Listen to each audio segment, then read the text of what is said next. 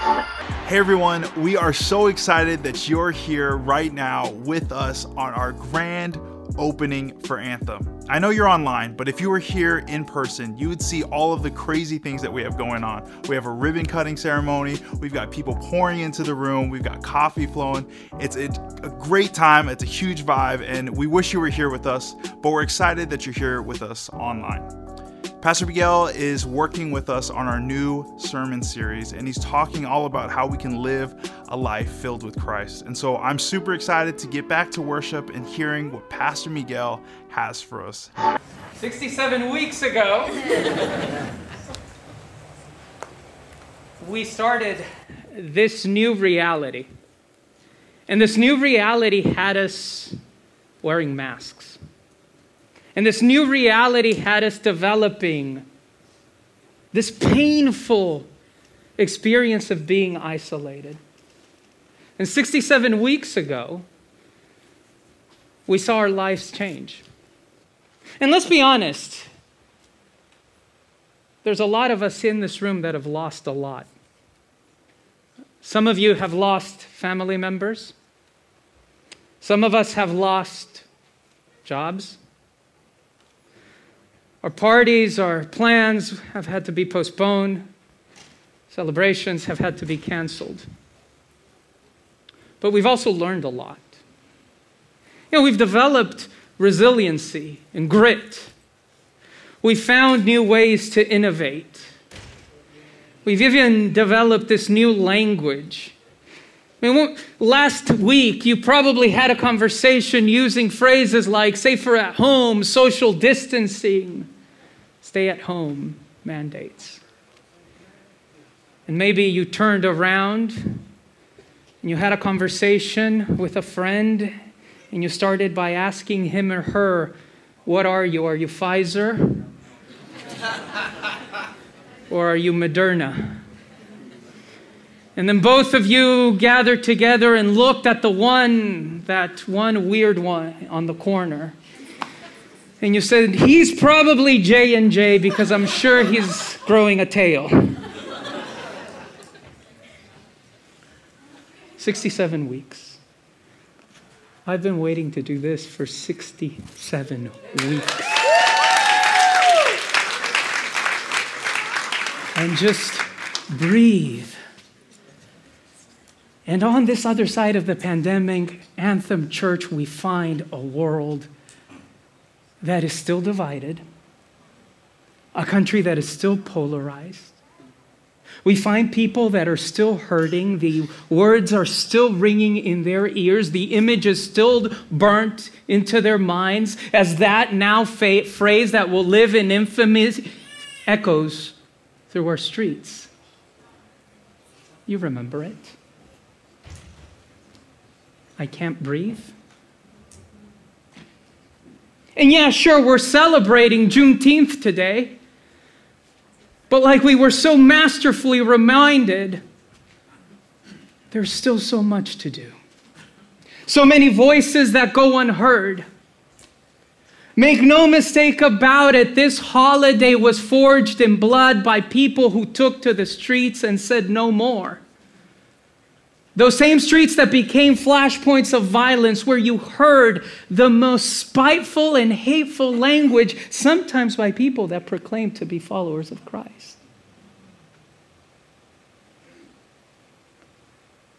Throughout this series, we're going to remind you that here at Anthem, and at the broader community that is the Loma Linda University Church, we are still waiting and ready to carry our load, to answer our call, to respond to our responsibility, to say we are going to go out into a dying world and we are going to bring salvation, healing, and wholeness.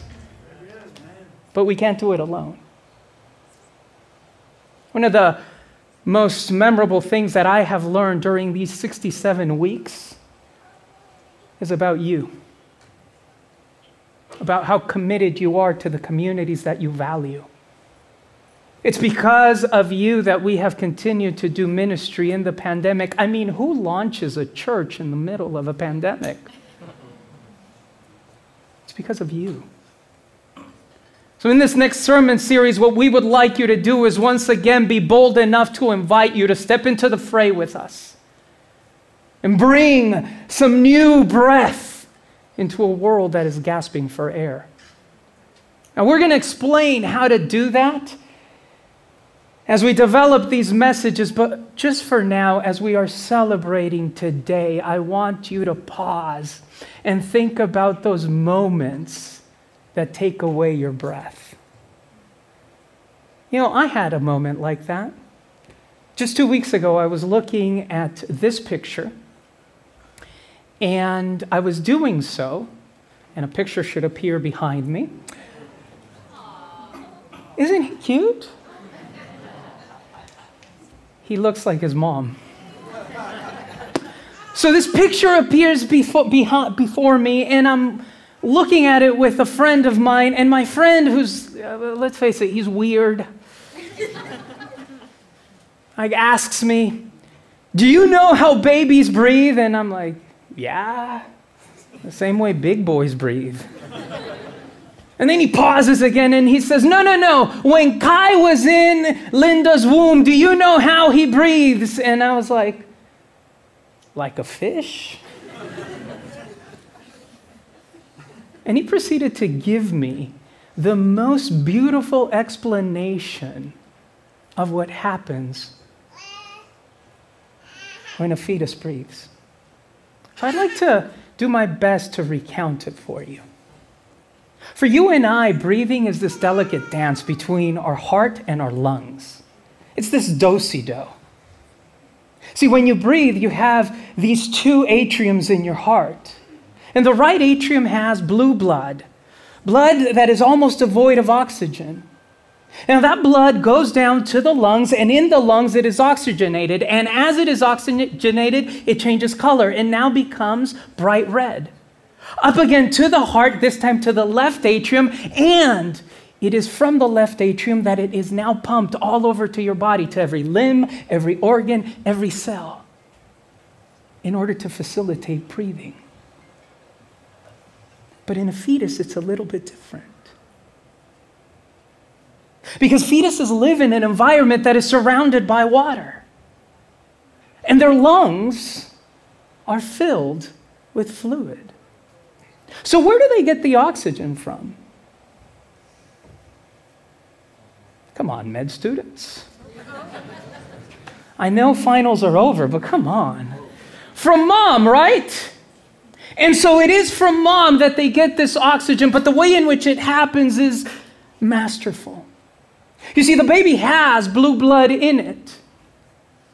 And then through the placenta, it catches oxygen. The oxygen goes through this tube that you and I no longer have.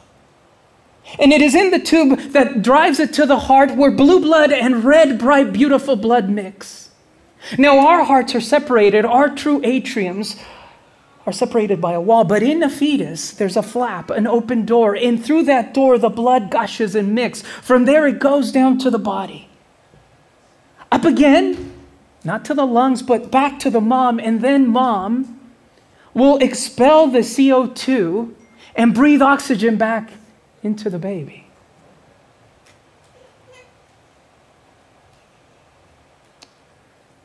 I was thinking about that. And as I almost always do, I began to think about you and me, about the church, about breathing and birth as part of a community. So where does our story start? Where does the birth of the church, this body of believers, this message that has you here this morning, where did that start? Let's see. Maybe we can begin with the shoeless shepherd. He's standing in front of a burning bush, waiting to hear a message. And God is uniquely present in that moment. But that was just the beginning.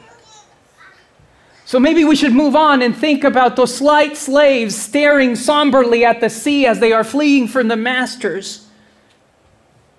And God was uniquely present. But that was just the beginning. What about that journey-weary woman who gives birth to a babe amidst manger earthiness? And in that moment, God is uniquely present, but that was just the beginning. Won't you follow me with those distraught disciples that have descended in order to anoint a body only to find an empty tomb? And in that moment, you guessed it, God is present. But that was just the beginning. It should not surprise you that a mere 50 days later, a group of common people gathered together in an upper room for the ordinary purpose of prayer. And then something extraordinary happened. God was uniquely present. He opened the lines of communication through fire and wind. And the church was birthed. As we look down on that group of believers in the book of Acts, we know that they are waiting for God to do something. And maybe you've come to Anthem this morning because you too are waiting for God to do something in your life. You're desperate to listen to a new word. Well, the reality is the fact that you're here means that God has already spoken, God has already done something. Because if God hadn't done anything, if God hadn't spoken, then the church wouldn't be here. So the reality of us here at Anthem is that we are also in a delicate dance with our Creator. One in which we serve a loquacious God who continues to do and speak, even as we try to intently listen. So what is it that you're listening to? Or better yet, what is it that that early community of believers was listening to? If you have a Bible, I'd like to invite you to our passage for today. It is found in the book of Acts, the 2nd chapter. We are going to be focusing on verses 41 through 47. Acts chapter 2, verses 41 through 47, and it reads like this. Those who accepted his message were baptized, and about 3,000 were added to their number that day. And they devoted themselves to the apostles' teaching, and to the fellowship, to the breaking of bread, and to prayer. And everyone was filled with awe, and many wonders and miraculous signs were done by the apostles. And all the believers were together and had everything in common, selling their possessions and good they gave to anyone as they had need. And every day they continued to meet together in the temple courts. They broke bread with glad and sincere hearts, praising God and enjoying the favor of all the people. And the Lord God added to their number daily those who were being saved. This is the birth of the church. And what I find most moving about this passage is that it represents the most powerful chiastic structure in the whole New Testament. And you're probably wondering at this moment, what is a chiastic structure? Well, don't fret. I'm about to explain that. See, a chiasm is a literary device that the writers of Scripture used. And it goes like this. They're trying to make a point. Kind of like when we're trying to argue with someone. And you gather together your evidence. Well, that's what they're doing. And the points build upon each other until they reach an apex. And if you are like me, you don't get the point at first. And so for emphasis, they'll repeat the same points on the other side of the chiasm. So let's see if we can find it. Let's see if we can understand it together. Our particular passage begins with evangelism. Scripture says that after Peter preached, 3,000 souls were baptized. And at the emotion and the movement in that instance, the divine doctor Luke pushes us back. He moves us back into ordinary life. From evangelism now you have people that are gathered together, that are devoted to the apostles' teaching, that are praying together, that are eating together, that are communing together. And this ordinary life moves up to the very apex of our chiasm as you find people in awe because of signs and wonders. Back again then to ordinary life. They sold all their possessions. And then evangelism. The Lord added to their day daily those who were being saved. And if you've paid any attention, you have surely noticed that there is something missing there.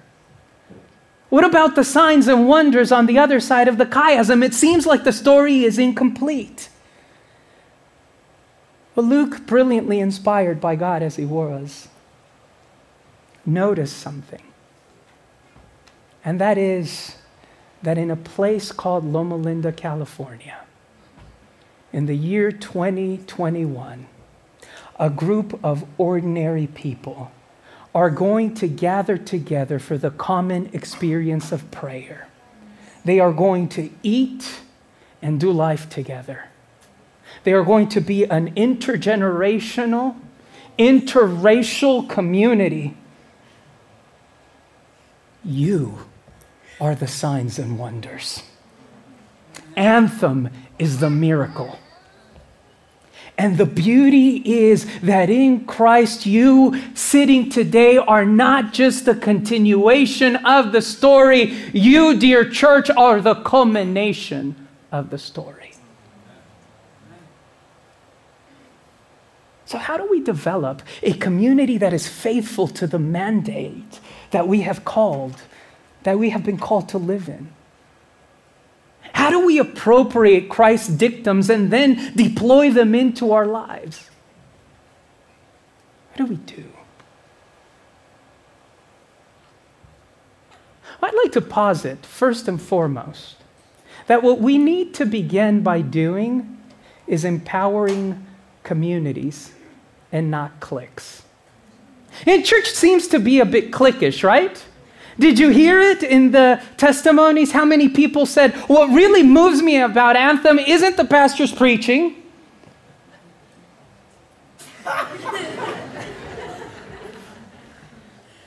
It's not the music. It's the fact that when I come in through those doors, 6 people will say hello to me. What is truly different about Anthem, what is miraculous about Anthem, is that we are a community and not a clique, and that, my dear church, is a miracle. Amen. Because it is human nature to want to surround ourselves by people who look like us, think like us, act like us, and heaven forbid, believe like us. But for God to truly unleash our potential as a church, we need to begin by empowering communities and not cliques. And you might be asking, well, what does that look like? I mean, Pastor, that picture of your baby was really cute, but maybe you're the one who's been deprived of oxygen. Maybe you're dreaming. That can't be done in this time and in this place. Well, the year was 1967, and the place was the Southern Baptist Convention. Gert Bahana was a famous writer. She also was a recovering alcoholic.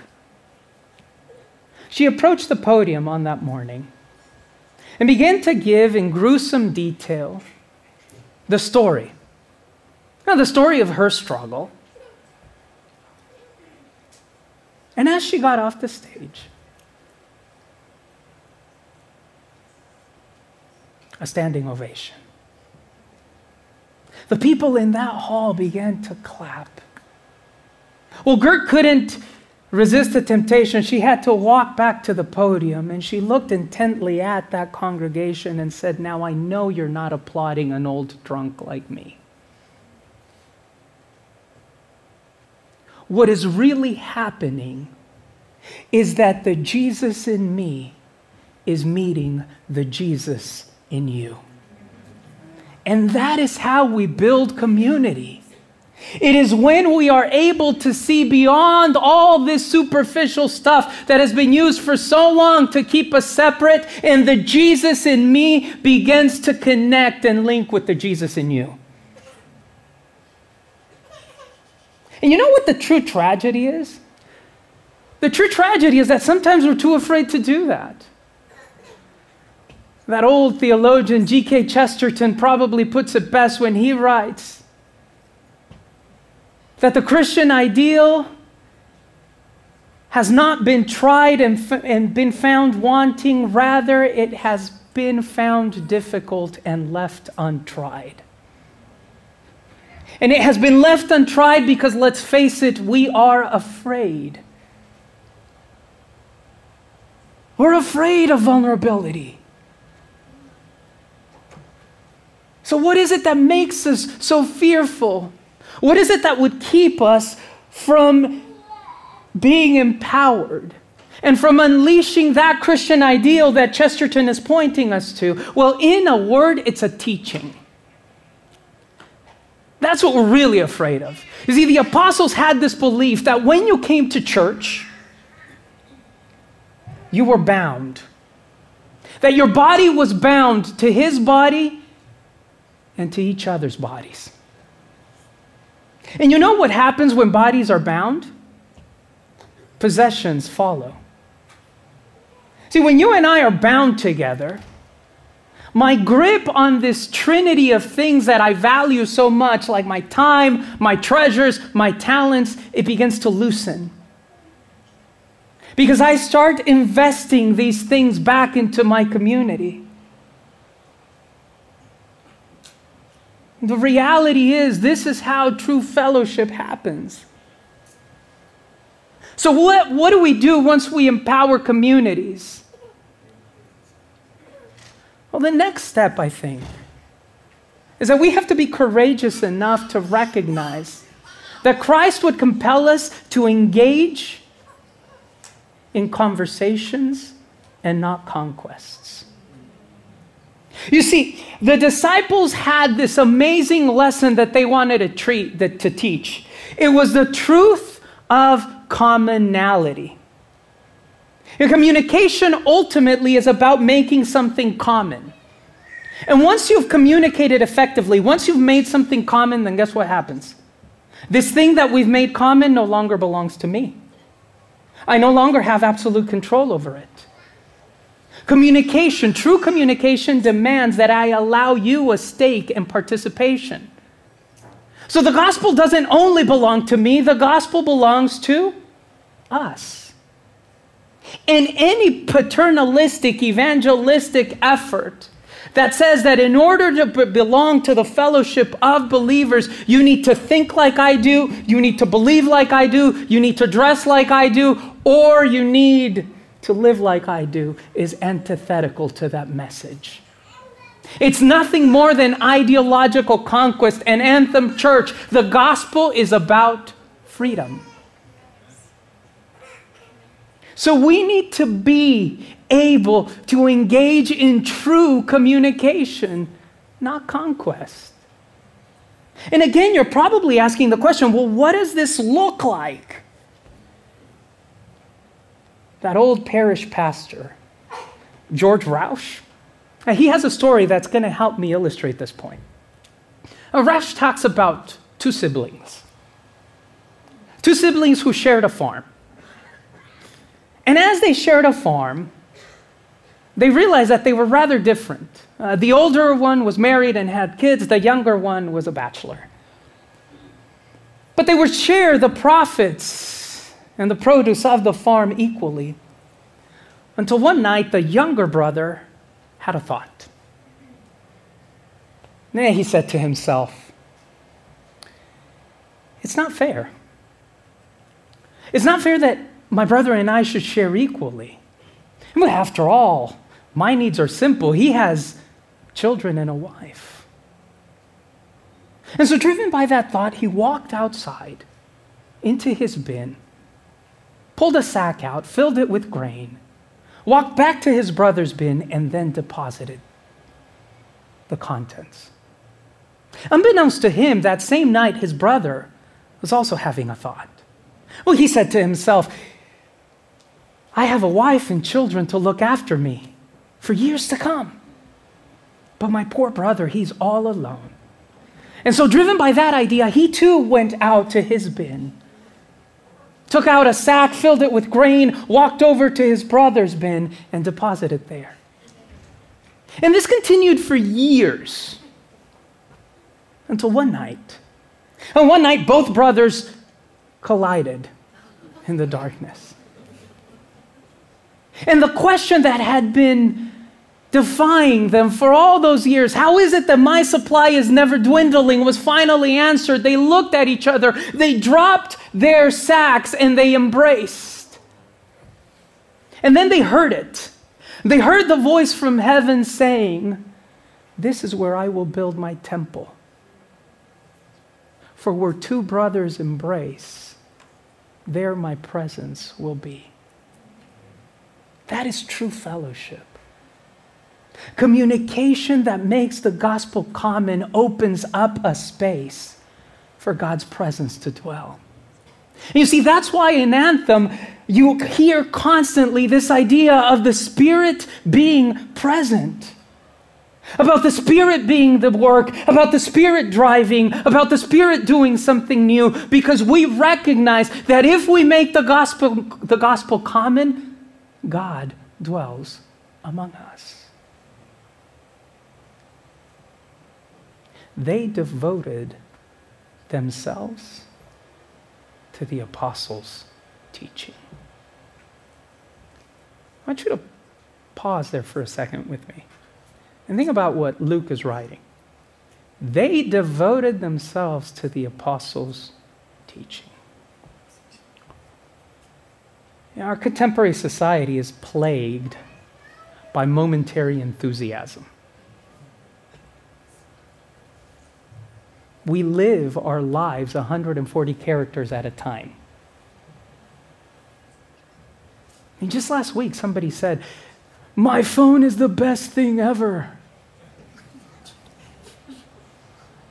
And we had a birthday, and this same person brought a prune chocolate pie from Loma Linda Market. And they said, "This pie is to die for." I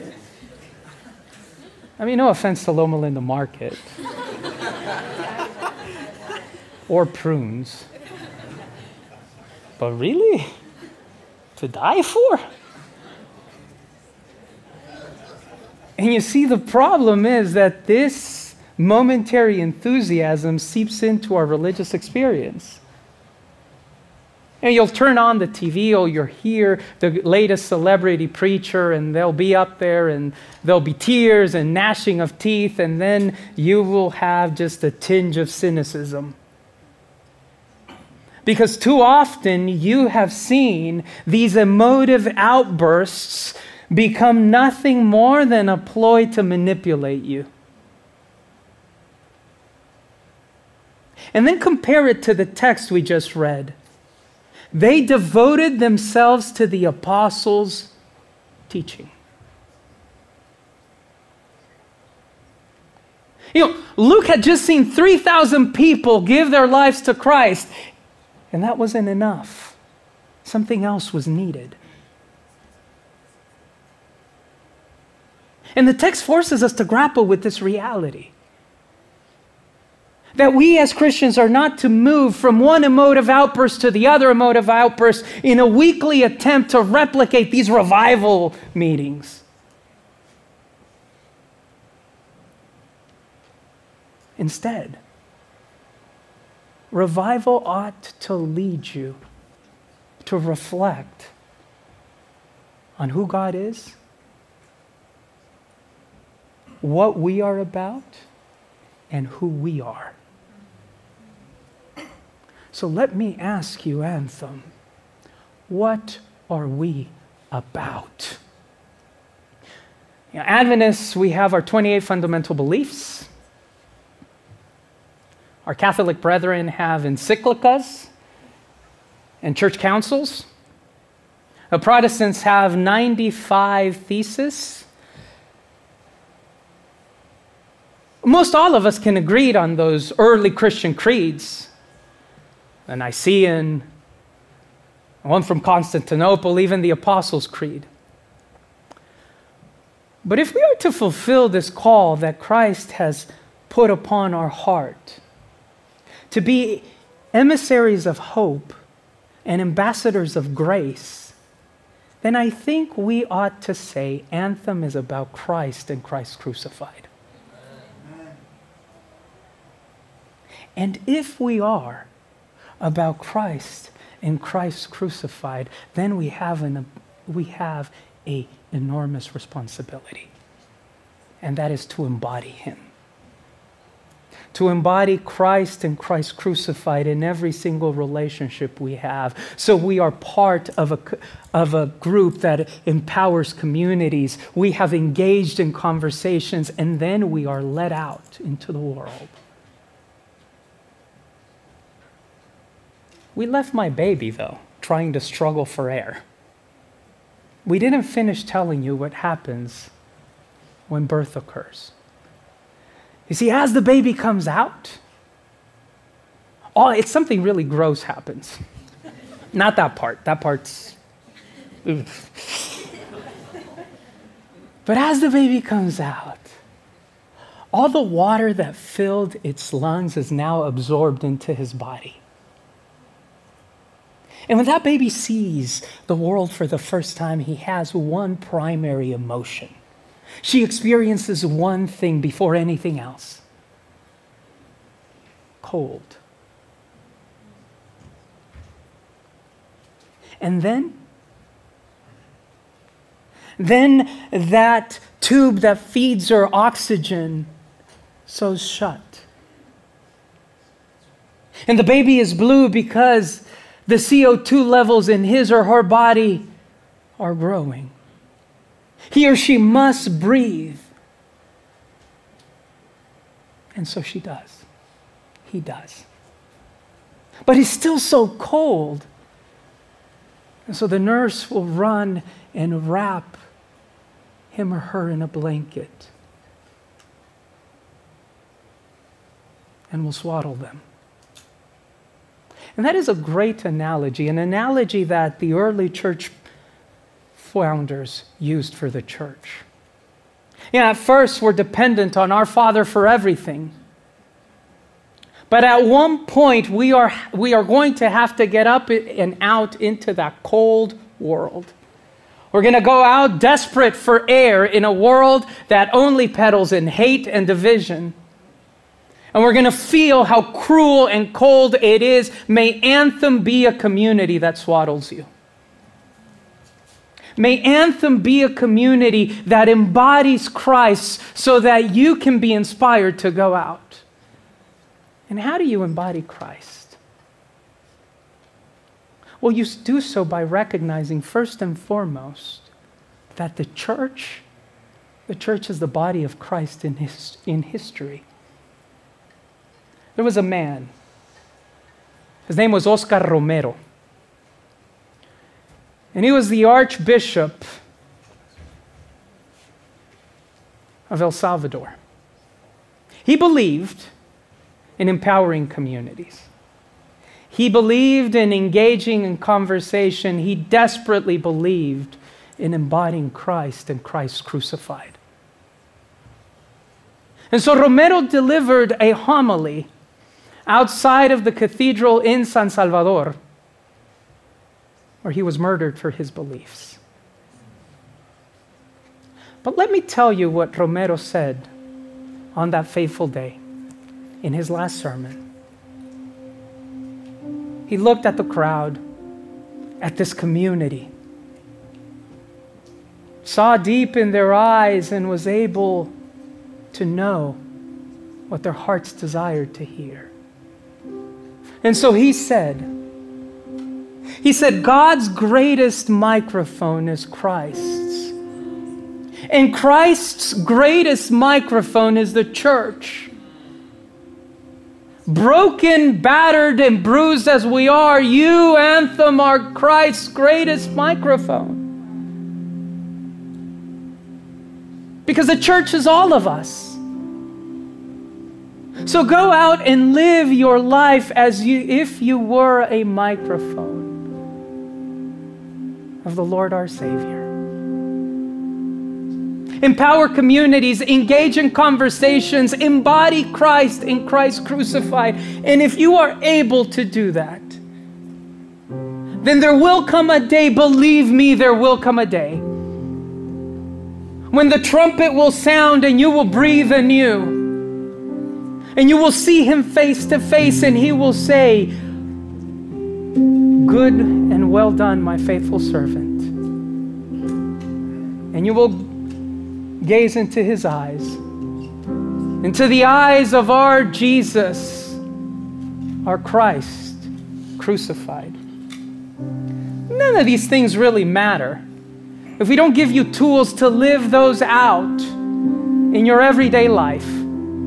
And so as you came into our church today, you found on your seat a card that looks a little like this. We are calling this the Live Out Challenge.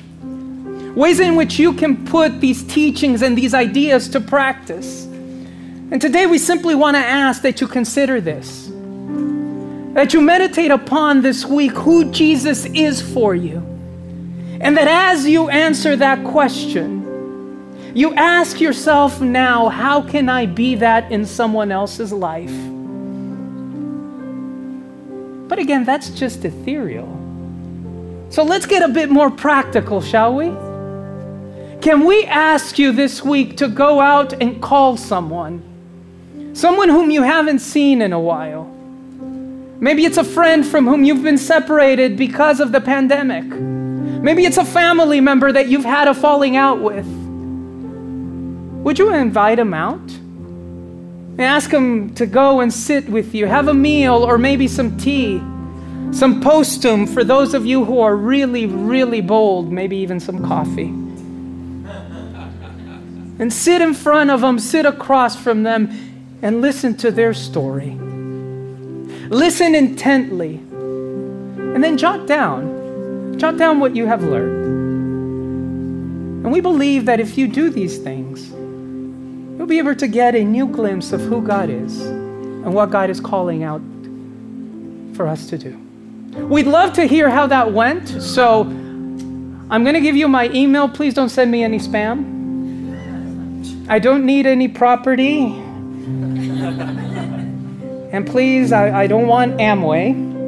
But what I do want is I want to know how that went. So you can send that to me at mmendez@louc.org. We'd love to know how that went. But until then, miracles of God continue rejoicing in Christ and Christ crucified.